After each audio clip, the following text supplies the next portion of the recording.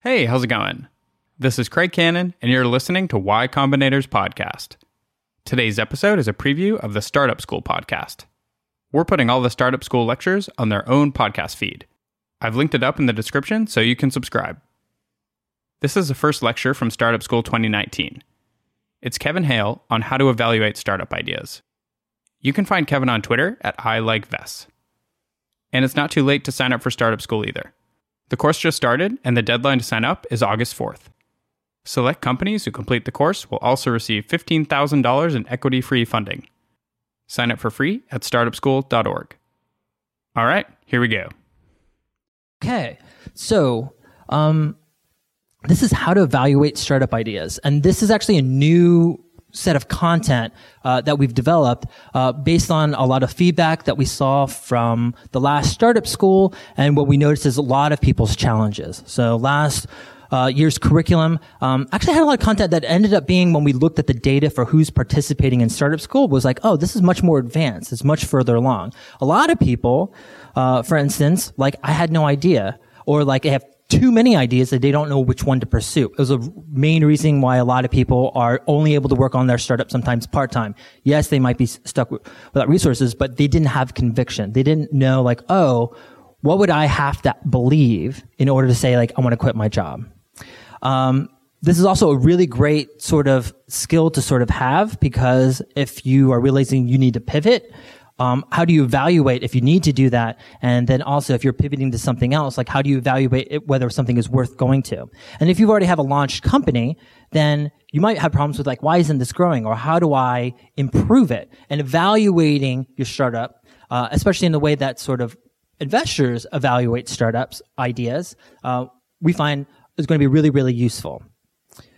There's this, like, myth about Y Combinator, is that people think YC only funds companies who have tons and tons of traction, right? That nowadays, the only way to get into YC, you have to have lots of revenue or tons of users already. And part of that has to do with, like, the press, and then the exposure of the companies that make it to demo day. Those are the stories you tend to hear.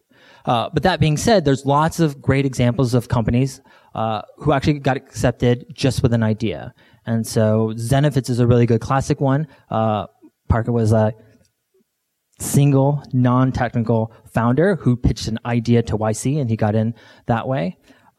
We also had Reddit. So technically, they were forced to pivot right away. So they hadn't written a single line of code. And then my experience in YC is actually exactly the same. So when I founded Wufoo and we entered that second batch, we also had not written a single line of code. PG had invested us at just the idea stage. And so I feel fully committed now as a partner to always be trying to find and dedicate time and energy to funding companies who are just at the idea stage. A lot of our efforts here for working on Startup School is to help you work on how to talk and think about your startup.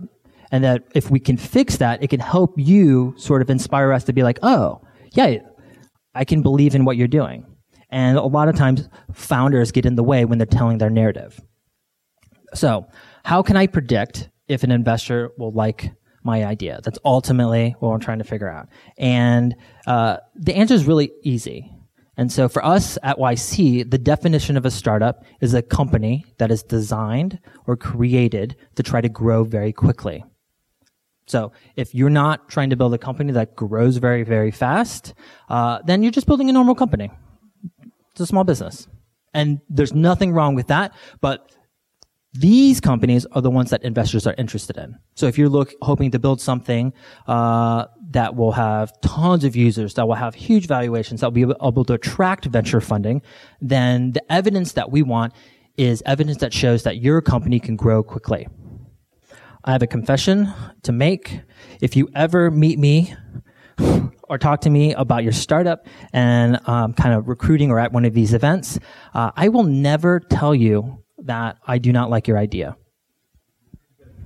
And there's a reason for that. It is not to be nice to you. It is not to blow smoke up your ass. I learned this way of thinking from Paul Graham. He says, like, look, the average investor, or a lot of the investors that you see, when you talk to them about your idea, it feels like they're trying to poke holes in your idea. They're trying to figure out what's wrong with it. And then they're like trying to show sometimes just how smart they are. And he explained that like his job and the way he sees our work at YC is that it's not to figure out what's wrong with the company, but to figure out how it could possibly win. Because our bets, the ones that win, are the ones that are non-obvious, right? And so for us to figure out the non-obvious stuff, it's going to not sound obvious when they first tell you. And so we have to like work on our imagination. We have to work on our optimism to figure out, oh, what is the way that whatever story that they're telling me could become a $1 billion company? And then a great investor pitches that back to the founder. I figure out all the ways that I think whatever you're doing could possibly become big. And then I'm trying to convince you that this is what needs to happen so that I would have the evidence or that you will be on the right path to having a company that grows quickly. A startup idea is basically a hypothesis. And this is the way you should think about it. It's a hypothesis about why a company could grow quickly.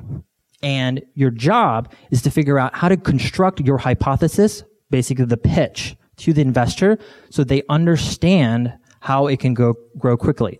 A lot of times people make the mistakes of trying to just accurately describe or over-describe a lot of different parts. So I'm going to break this down. So just like a normal hypothesis has a pretty decent structure for this, this will hopefully help you sort of workshop like understanding, oh, this is exactly all the reasons why this should succeed. And so even before we start even building anything, we can have an understanding of like, oh, here's the potential path of this company, or here's the things I need to prove to show that this company could do well. So the first is the problem. So startup idea is composed of 3 parts. The first part is a problem, and it's basically the initial conditions. You have to explain to me like, what is the setting for this company that allows it to be able to grow quickly? The second is the solution. So this is basically, what is the experiment that you're basically running within those conditions for it to grow really quickly? And the third is, what's your insight? So what's your explanation why the thing that you're going to try, your experiment, is going to end up being successful? Those are the 3 components that I'm always trying to figure out when I'm listening to someone's pitch. Here's a tip for talking about the problem, or to know whether your problem, your initial conditions, are correct. The first is, good problems, they're popular. So a lot of people have the problem. You want to avoid problems that there's a small number of people that have it. We like problems that are growing. So therefore the market basically, like, is it growing at a rate that like more and more people are going to be having the problem, and it's growing faster than other people's or other types of problems. We like problems that are urgent, ones that need to be solved very, very quickly. We like problems that are really expensive to solve, because if you're able to sort of solve it, then you can charge a lot of money, potentially. We like problems that are mandatory, right? So therefore it's like, people have this problem and they have to solve it. And then we like problems that are frequent, ones that people are going to encounter over and over and over again, and often in a frequent time interval. So what you want to have is like some aspect of the problem that you're working on, at least one of them, and it's ideal if you have multiple of them. You don't have to have all of them, but it's one of those things where it's like, if your company isn't growing, or if someone's not as excited about the problem, it's probably missing some of these characteristics. The last one about frequency is super important, because I like problems, and you'll find a lot of other YC partners like problems a lot. That gives people a lot of opportunities to convert. Part of that has to do with some theory. So BJ Fogg, he's a researcher at Stanford, and he tosses this formula up all the time. And he says, basically, if you're trying to change someone's behavior, you have 3 things you need to have in place. You need to have the motivation, the ability, and the trigger. They need to all happen at the same time. So the motivation is like, I have this problem I need to solve, whatever it is. The ability is your startup. And then last is the trigger. What's going to be the thing that gets them to all of a sudden realize, oh, I need to solve it with your thing? And so a lot of companies will have like, oh, I build something, but for some reason no one's signing up, or like they're not using it, they're not engaged, I have no retention. And a lot of the times is because it's like you're hoping that they will somehow just remember on their own that they have the problem and to start using you. And oftentimes, most companies don't send enough, for example, email notifications or triggers or reminders, or figure out ways to come back into the app, or figure out ways to be back in front of the user at the right time. And if you can't figure out those opportunities, it's really hard to get people to switch over to using your solution, service, or product. So our ideal problems are millions of users, right? Millions of people have it. That's why people like to work on consumer companies. That's why some investors like to focus on them. We like markets that are growing 20% a year. The problem is growing quickly. We like problems where people are trying to solve it right now, immediately. We like problems that just cost a ton of money, so billions of dollars, right? Or at least they all add up to some $1 billion total addressable market. We like problems where the law has changed. The law has changed and regulation is put up there, and now people have to solve a bunch of problems. You saw a ton of healthcare startups were born after Affordable Care Act was passed. And a lot of that had to do with, like, there was now all of a sudden opportunity, this problem that all these hospitals and clinics had to solve. And then we like problems that people need to solve multiple times a day, or will use it multiple times a day. Facebook's a good classic example, but people also really love Slack, right? Because it's like, oh, I'm going to be engaged and using it multiple times a day during the work day. Solution. So there's pretty much only one piece of advice I really have for this solution. That's the best advice that you can ever follow, and that is don't start here. So what I mean by that is at YC we have an acronym for a problem that we try to avoid, or basically an application that we have to go like, oh man, I wish they had started with the problem first. And we call it SISP. And it means solution in search of a problem. And often what happens is, like, you're an engineer, you're excited about technology, some new technology has come on the scene. Let's say it's blockchain, right? Let's say it's like React Native or whatever the new thing is, and you're like, I want to build something with this. It's a large reason why you start working on a side project. And then you go like, okay, what kind of problem can I solve now? I want to use this no matter what. And then you try to shoehorn a problem into the solution. And what ends up happening is that's a much more difficult way to grow the company.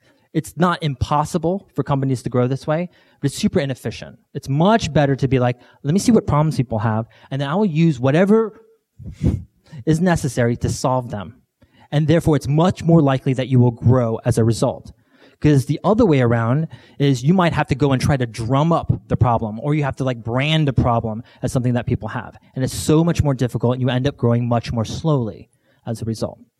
So look at what you're building right now, or look at the reason why you're trying to do this startup. And is it because you only care about the technology and building something in that? Or have you started with a problem? You go like, I'm going to do whatever it takes to solve people, users, customers, issues. The last one's a little tricky. It's, what is the insight? What's the reason why this solution is going to work? And this is where a lot of companies sort of get tricked up. Because it's really about like, what is your company's unfair advantage? Right? Why are you going to win versus everyone else? Why are you going to be the fastest one to sort of grow? Because that insight is what's needed for the investor to choose you over anyone else. And it has to be related to growth. You have to have an unfair advantage that explains why you're going to grow quickly. If it's not related to that, then it's not going to be something that an investor is going to find valuable. And the last one is you need one. You can't just be like, I have a problem, I'm solving it, and then have no explanation why. Without that last sort of explanation, I can't use my imagination. I can't evaluate just solely on how well you've thought through this problem, right? And so let's go through the types of unfair advantages that your company have. So there's 5 different types, and companies do not have all of them. Really great ones, not surprisingly, will have all of them, and we'll go through 2 examples. But you want at least one, and it's nice if you can have 2 or 3. But for most of you, it's probably just one. So the first one, so how do you know if you have a founder unfair advantage? And so all of these will be connected to numbers, actually, which will help make this really easy. It's like, are you 1 in 10 of all the people in the world who can solve this problem. Are you a super expert? And 99% of the people we fund at YC do not fall into that category. And so if you think it's like, well, I'm a product manager at Google. There's a lot of product managers at Google. If you say you're an engineer at Microsoft, there's a lot of engineers at Microsoft. It's like, great, but it's not one that will make me think, oh, you have a greater unfair advantage than someone else. If you've done a PhD, and let's say you've done it on some kind of crazy biotech research, and you have like a special patent to be able to cure some kind of disease, then you have a founder advantage. Your market. Is it growing 20% a year? Like, by default, if you just build a solution in the space, you should just automatically grow because you're just following a trend. If this is your only company advantage, then it's one of the weakest ones that you could have. It is great to be in that space, but you want to have something in addition to this. Like, you're going to do like better than average because you've picked the right problem space and the right set of customers that want your problem. But again, if you're in a market that is stagnating or shrinking, then you're going to have investors worried about the long-term viability of your company as a result. Product. So this is super simple. Is your product 10x better than the competition? If it is, then you potentially have an unfair advantage. And it has to be very, very clear. Someone should be able to look at your product and go like, oh shit, this is so much better than everything else I've ever seen. It is 10x faster, it is 10x cheaper, etc. And if it's not an order of magnitude, let's say it's just like 2x or 3x. Again, that's nice, but it's not enough for an investor to go like, oh, this is a slam dunk. In regards to that 10x product and showing that you are able to have that, later in Startup School, we're going to do a lecture on pricing, and we'll talk things about cost and value, and that'll help you sort of better understand it's like, oh, how to better prove out that 10x multiple using sort of metrics and numbers and pricing. Acquisition. So a lot of people think that if you go to an investor and you've done a bunch of Facebook or Twitter or Google ads and you show your CAC and LTV, that you will be able to prove that you have a sustainable sort of acquisition model. And I want you to know that if paid acquisition is the only way that you are able to grow your company, then I'm going to discount that channel of growth greatly. That is because if you actually get really popular, you actually start being someone significant, let's say becoming a $100 million revenue company, then you're going to attract a lot of competitors into the space. And that advantage is going to quickly dwindle over time. Blue Apron is a really good example of this. Almost all their acquisitions have been paid, and then once they ate through that, there's almost nowhere else for them to sort of go. You want to find acquisition paths that cost no money. And my favorite companies, the ones that become really great, are the ones that can grow by word of mouth. This is a good percentage of the way they grow. And so in the early days of your startup, if you don't have any money, that's actually a very great way of exercising how do I grow this without having to pay for it. And so in the beginning, we tell you to do things that don't scale. But this is what you sort of want to accomplish. It's like, do I have an advantage that is free? And the last one is, do you have a monopoly? And so we don't mean this in the monocle monopoly game sense. So we mean it as like, as your company grows, is it more difficult for you to be defeated by competitors? Do you get stronger? And so good examples of that are like companies with network effects and marketplaces, where it tends to be a winner takes all. A one company will tend to win. And network effects is just basically as my network grows, the strength of my company and the value of the product or service also grows with it. Not every company has it, but when you do have that, it works out great. There's something to keep in mind also as other things I'm looking to believe about a company, and that is something that trips up a lot of founders. And so there's two types of beliefs that I have about a company. And so there's the threshold belief, which is like, what's the default? Just for them to even succeed. So oftentimes for me, it's like, oh, them building it. Can they even build it? That's a threshold belief. If they can't even build it, none of it even matters. And so to me, that question is not the most important. What will determine whether I'm going to win the lotto is a miracle belief that like, oh my God, if I believe that they can do this, that actually going to be able to take off really well. And sometimes they're really simple.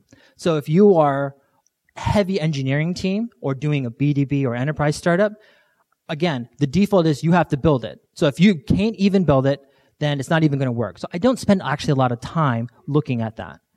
For me, I'm trying to figure out success will be determined by how well you can do sales, how well you can tell the story, how well you can actually convince customers and work through a sales process. I want evidence that shows that you know how to work through that and make that happen.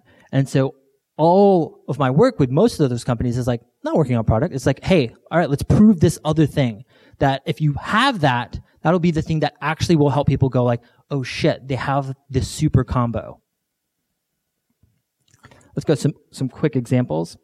So YC is a good one because we like to think of YC as a startup. So the problem, the way we'd word this is it's hard for founders to raise money without knowing someone in venture capital. So at the time it was started, you basically had to be an insider. And it was the only way you can sort of get money. And that super sucked. And the solution that basically Paul Graham came up with is like invest in companies through an open application. You don't need to know anyone. You just tell us your idea, tell us a bit about yourselves, and that should be enough for you to get funding. Now, there's a bunch of unfair advantages that YC had. Number one, the founders are pretty incredible. So Paul Graham had wrote a textbook on Lisp.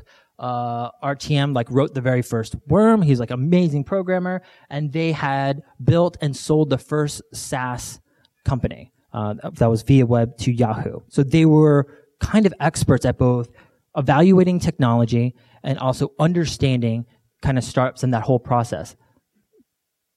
The market basically believed that future billion-dollar companies would be technology companies. They'd be powered by software. And the wonderful thing about tech companies, especially at that time, was Moore's Law was making it cheaper and cheaper for software companies to be started. And they figured they needed a whole lot less money. And he could make a lot more bets as a result. The product. So basically, they pay the founders to come for 3 months. They get some advice. They work on their product for a relatively small amount of money. And then at the end of the time, instead of offering co-working space, they work from their own home, and then they pitch to a bunch of different investors. And the idea was that would be so valuable to a potential founder who had no connections that it would attract a lot of really great minds or a lot of people who were hungry to get into the space. The acquisition. So most people don't realize this is PG was able to sort of build up YC and attract the right talent because he had a huge reach or audience when he got started. He had written that textbook, yes, but he also wrote all these popular online essays and had a large audience of his target users, hackers, to come and evaluate his product. And you can acquire them relatively cheaply just by making a website and letting it be known. And then the last one is something he didn't even realize when he started YC. And that is that as the YC alumni network grew, it got more powerful and more valuable over time. The results are funded 2,000 companies. There's 4,000 founders. They're the CEOs of some of the biggest companies in the world. They are over 15 companies worth over $1 billion. There's 93 companies worth over $100 million. And our total market capitalization is over $100 billion. I'm going to do one more example with you guys. So Wufoo, this was my startup, and it's an online form and survey builder. And so for us, it was basically every website needs to collect some kind of data at some point, but you need to know how to code or hire a programmer to be able to do it. And so the solution was to build something that what they see is what they got, basically a drag and drop visual editor, and that any non-technical person sort of create. And then if we did that, we would solve that sort of specific problem. So very quickly, the market. It's kind of ridiculous. We were asked in the early days, calculate our TAM, but it was every website needs a form. I don't really understand. What website doesn't need a form eventually? It allowed us to grow really, really quickly. Our product was easily shown to be 10x faster, and against the direct competition with other builders, because it was so much faster to do the drag and dropping and visually see. And then it was usually 100x faster than like a lot of traditional routes for very custom forms, for hiring a programmer, and very cheaper because we had this freemium model. That also led to an acquisition unfair advantage. And so we actually had started off with building a blog and building an audience as well. Started off with 100,000 developers subscribed to our blog. We launched it out to them after building up that audience for a year. And that's actually what we applied to YC with. It's like we had built up this audience. We had proved that all these other things are like in place. And then part of the other acquisition model is that you could embed these forms on people's websites. And then our users basically spread our form and software for us as a result. So we never had to hire any salespeople. And the results are our product was used by every industry, market, and vertical you can imagine. Tons of super large companies. And we did this with a relatively small amount of team. When we were acquired, we were a weird outlier compared to all the other acquisitions. The average company raises like $25 million before an exit, and this is their average return. And for Wufoo, we only raised $118,000 for the whole life of the company, and our returns were over 30,000%. Okay, so in the end, this is very simple exercise, but super enlightening once you actually go through it and to try to figure out that narrative and story. So I turn it back to you. Go through and try to answer those questions about problem, solution, your unfair advantage. Figure out, where are my holes? Do I have one? And then the question becomes, what do I need to prove? What do I need to work on to make that happen? Your startup idea is a hypothesis about why you're going to grow quickly. For our next lecture, we're going to talk about the first ways we try to prove it out, to basically test our hunches. And that is by talking to users. All right. Thanks for listening.